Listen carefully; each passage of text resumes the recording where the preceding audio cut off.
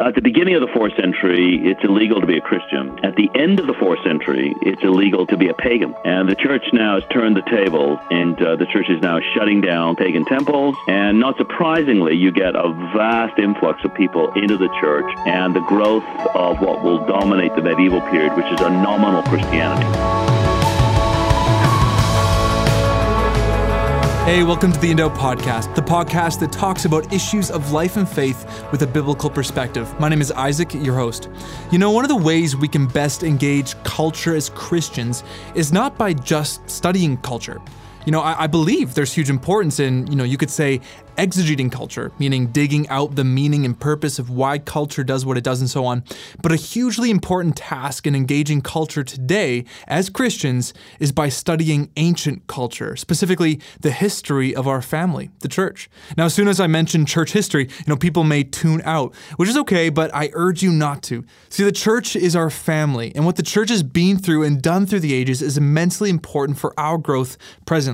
Now, I'm definitely not capable of going through church history myself, but I did want the best person to talk to us on this. So in doing a bit of research, I found out about Dr. Michael Haykin. He's a professor of church history at the Southern Baptist Theological Seminary. Actually, he recently just wrote the foreword to John Piper's little book about the life of missionary Andrew Fuller, which is pretty cool. Anyways, we're actually going to be doing, 2 separate 2-week series with him. So a total of 4 episodes. But because this is church history and it's kind of heavy content, we're going to be separating them into 2 separate 2-week series.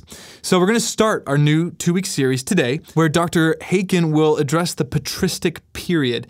And then next week, we're going to talk about the medieval period, and then we're going to take a break, and then we'll continue the next 2 later on. But let's get into this first conversation. There are some fascinating events and people that are crucial for us to know about today.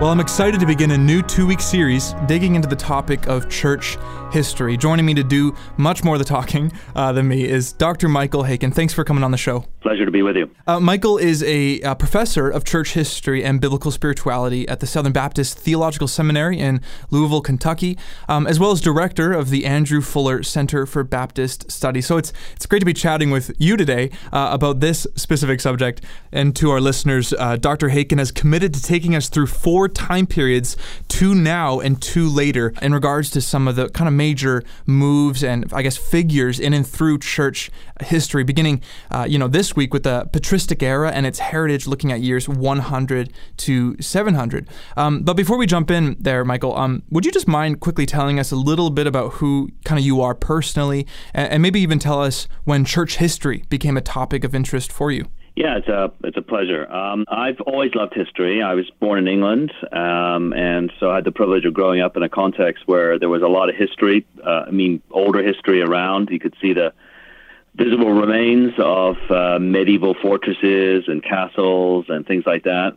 I can't remember a time I really didn't feel passionately about history. Obviously, as a boy, it's directed differently. The questions you're asking, the interests you have are different. But I can't remember, as I said, a time that I didn't passionately love history and really have history as my goal.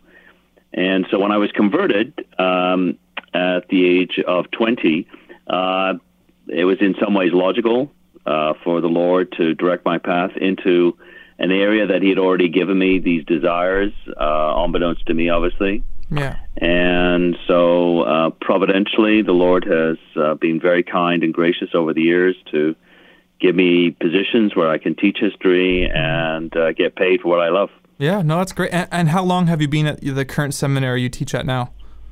I started teaching there part-time adjunct as 2002 and full-time beginning January 2008. Okay, no, that's great. And just thanks for giving that little story. That's awesome.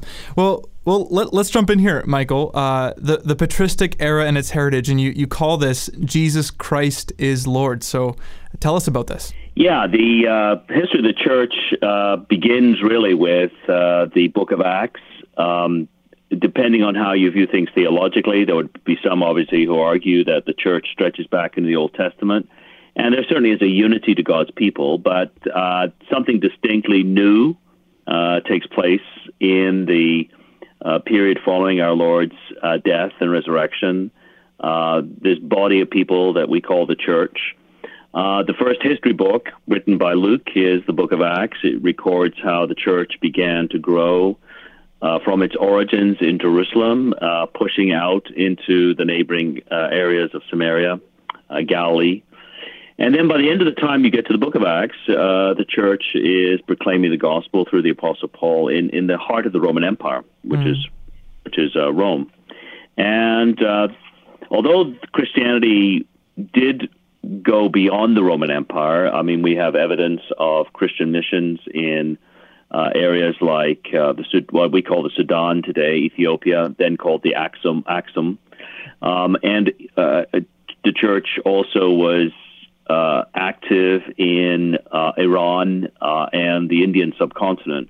The main focus of the church was moving east from Jerusalem, west into the Mediterranean, into the Roman Empire, which really dominated the entire Mediterranean basin.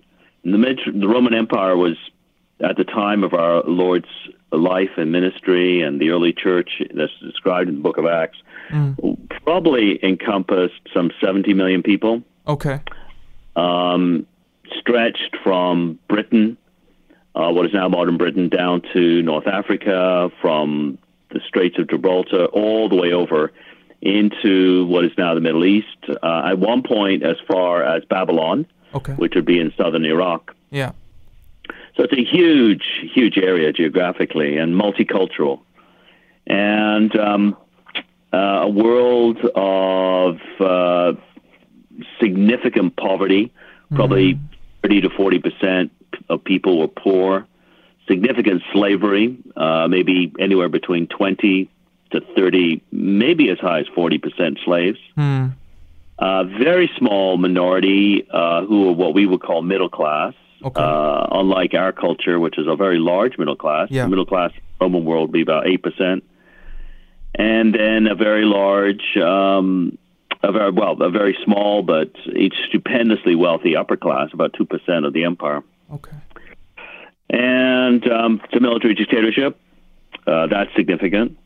And so when the gospel begins to be proclaimed, a lot of the people who first hear the gospel are illiterate. They're poor. They have no political power. It's not a democracy in any way, shape, or form. Right. And one contemporary sociologist named Rodney Stark has estimated that beginning from a few thousand believers around 40 AD, which is, if you do the statistics, is probably around 0.0017% of the population. Wow. By the year 300, it's over 6 million. Wow. About 10% of the population. Those are conservative estimates. Sure. It may be more. And all of this is done without the means of modern technology. There's no printing press. There's no radio podcast. Yeah, exactly. Yeah. There's no media, television, et cetera, et cetera. There are no outdoor crusades like we saw in the mid 20th century with people like Billy Graham. Sure. It's Christianity by the 70s is illegal. Okay. And for a variety of reasons, the Roman state persecutes the church, and that really is the situation up until the early 300s. Wow. And so the church's message of new life in Christ, of grace and forgiveness, of remarkable lived witness, the morality of the early Christian believers, and then the prayer, praying for the salvation of unbelievers, are central factors in the growth of the church, and obviously also the work of the Holy Spirit. Yes. And using the Word of God. And usually it would be the heard Word of God because, as I said, most of these people are illiterate. Right. Significant persecution dominates this period. The church at the very beginning then is a church of martyrs. The word martyr itself is a very interesting word. It's the word that Jesus uses in the Greek in Acts 1 when he says, "You shall be my witnesses." And the Greek word there is martyres. Interesting. And martyres means witnesses. At that point, it doesn't mean our technical word martyr. Right. But by the end of the New Testament period, the word martyres, martyrs, had come to mean somebody who bears witness to Christ to the point of death. Interesting. Okay. And so the linguistic changes in that word are an indication of what's going on publicly, the church's persecution. Right. Now, Michael, where was the hub, I guess, of Christianity at this point? Would it be Jerusalem still, or Antioch, or where would the kind of No, hub be? as the church moves out from Jerusalem, it begins to really plant itself deeply in various Gentile areas. Alexandria is critical. Right. Probably a city of about 300,000, 400,000. Okay. Ephesus is also critical, again, about the same number of people. Okay. And Rome. Right. Rome has 1 million people. By the middle of the 100, so about 150 to 170, there's probably somewhere between 70 to 80 house churches. Okay. And each house church would probably have anywhere between 40 to 100 people who would regularly attend it. Wow.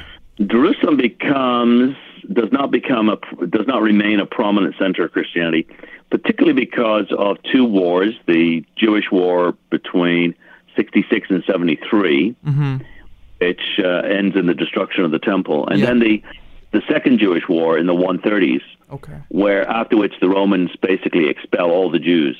Right. Okay. From Judea. Persecution, as I said, was brutal. Probably the last great persecution was around 300. Okay. Between 303 and 312, particularly in the Eastern Roman Empire, where there were probably thousands of martyrs. Wow.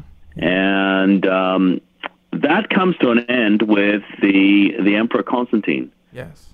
And Constantine has been in the history of the church, historians have had a kind of love-hate relationship with him. Right. And also, it's not clear to historians sometimes how to interpret his life. He professes faith in Christ, professes to be a believer, but some of his actions as a politician sometimes leave that much to be desired. But also, the changes he introduces are enormously far-reaching. So whether or not he was genuine in his profession of faith, I think as far as we can tell, I would argue he believed he was a Christian. But whatever take we make about Constantine, the changes are enormous. He weds together church and state, or begins to wed together church and state in a way that is still with us. For instance, the reason why ministers here in Canada have tax breaks is because of Constantine's legislation. Interesting. And this will change the whole complexion of Christianity. At the beginning of the 4th century, the church has grown to the point it's about 10% of the Roman Empire. Areas like lower Egypt, where Alexandria is, are enormously important. The Asia Minor along the western coast of Turkey, what is now Turkey, Rome, Carthage in North Africa, major centers of Christianity. At the beginning of the 4th century, it's illegal to be a Christian. At the end of the 4th century, with the domination of the church in the Roman imperial politics, but the end of the 4th century, it's illegal to be a pagan. Wow. And the church now has turned the tables, and the church is now closing down pagan temples. And not surprisingly, you get a vast influx of people into the church, and the growth of what will dominate the medieval period, which is a nominal Christianity. The other main issues in this early period are also the church is a church of martyrs, but also the whole area of the importance of orthodoxy. And the church finds herself battling a variety of heresies, heresy being a commitment to beliefs that are a denial of fundamental truths of the gospel. Right, okay. Probably the first major heresy the church fights is what we call Gnosticism, which emerges probably at the end of the New Testament period, denies the goodness of the material realm, denies the resurrection of the body, denies the reality of the incarnation of the Lord Jesus, denies his resurrection. And very interestingly, because it's kind of made a comeback in recent years in kind of New Age thinking, where the argument is that the spirit, the soul, the inner person is what alone is genuine and real and lasting, and the body is simply a shell. Right.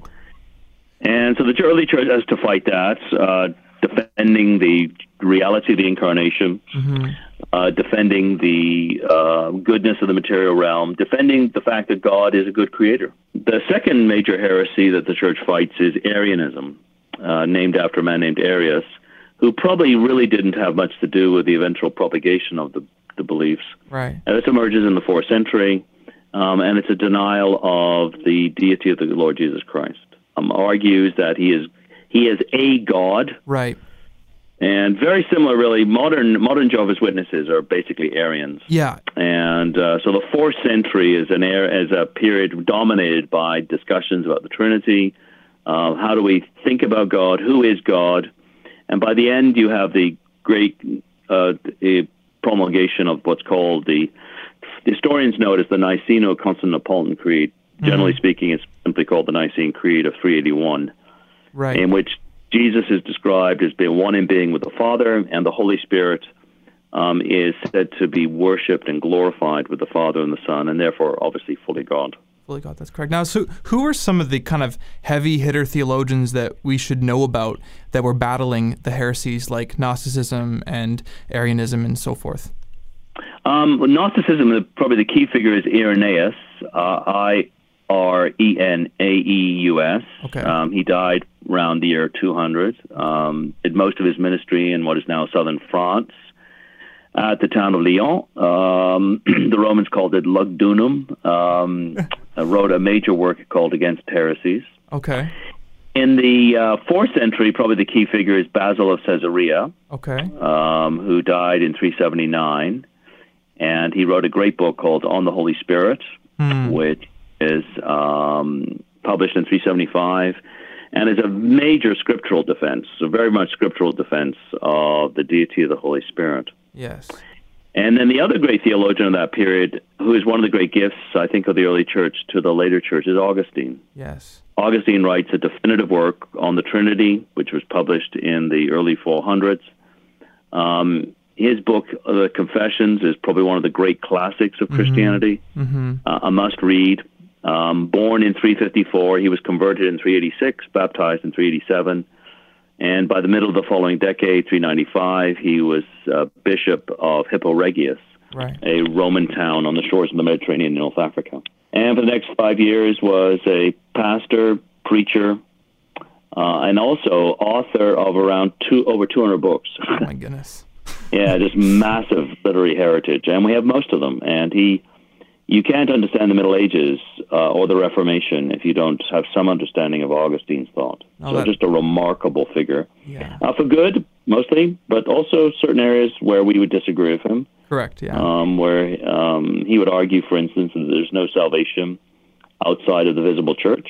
He doesn't link that church to the Bishop of Rome, but definitely that'll be an idea that is used at the time of the Reformation to oppose the Reformation by the Roman Church. So, but just an enormously important figure and enormously attractive figure, too, in many ways. Yes, definitely.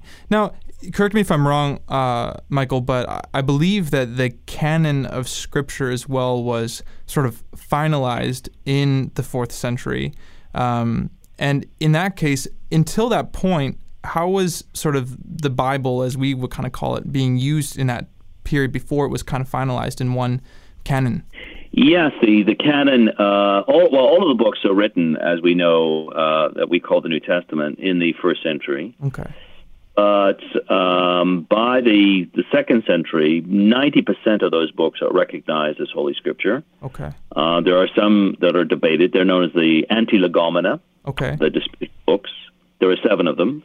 Okay. The book of Hebrews, 2nd Peter, James, 2nd, 3rd John, Jude, and Revelation. Oh, wow. Okay. And generally speaking, those books were initially accepted as canon. Yeah. And then for a variety of reasons, towards the end of the 2nd century, with the battles with Gnosticism, which denied some of the canonicity of these books, at the end of the 2nd century, you start to find some of these books, these disputed books. These are the only ones that are ever disputed, coming into being challenged as to being whether or not they're Scripture. Right. By the 4th century, pretty well the canon has, as we know it, has been recognized. Right. Okay. No, that's and there are councils in the 4th century that recognize what we call the canon of the New Testament. And so that's one of the other great gifts of this patristic era to us is the canon. Yes. Now, of Holy Scripture. If we we had to wrap up this first episode here, but in looking kind of at this patristic time, you've given obviously some great points about some heretical views, about the Scripture, about some major kind of theologians that we should recognize today and know about, like specifically Augustine as well.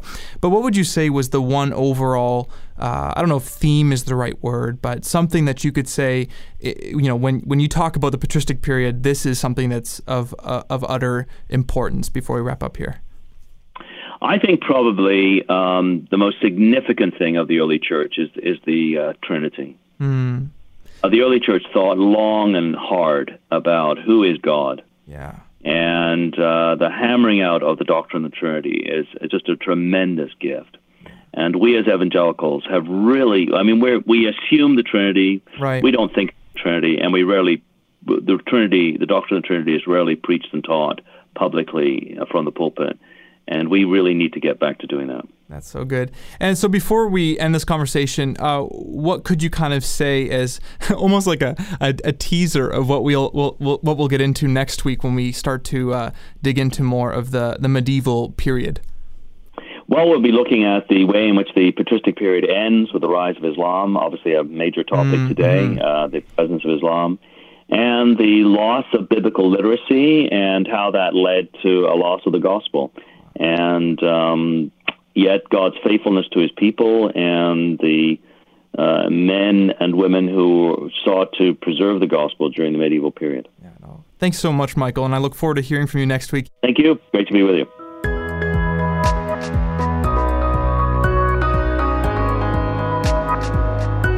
There you go, Dr. Michael Haykin addressing the patristic period. Hey, in a couple of weeks, both we at In Doubt and Back to the Bible Canada, we're going to be at Breakforth Canada in Edmonton. If you're one of the literally thousands of people that will be there, please come chat with us. We're going to be there. I'm going to be there doing some live recording, and it'll just be a lot of fun. Also, before we finish up, it's important to say that, the entire ministry of In Doubt, which not only includes podcasting, but a whole online resource of blogs, filmed Bible studies, things like that, it's actually funded by you, by partners and listeners in Canada, the States, and beyond. Now, if In Doubt is a ministry you'd like to donate to, even if it's just $5 or $10, just head to indoubt.ca and click the donate button. If you're one of our American listeners, do the same thing, but just be sure to click on the For U.S. Residents button. If you want to access any of our material online, head to indoubt.ca. Follow us and connect with us throughout the week on Facebook, Twitter, and Instagram. If you have a question or comment or suggestion of someone that you'd like to hear from, just email us at info@indoubt.ca. Well, I'm Isaac, and next week we hear again from Dr. Michael Haykin as he discusses what happens with the church in the medieval period. Have a good one. In Doubt is a ministry of Back to the Bible Canada. For more podcasts, blogs, and videos, visit backtothebible.ca/indoubt.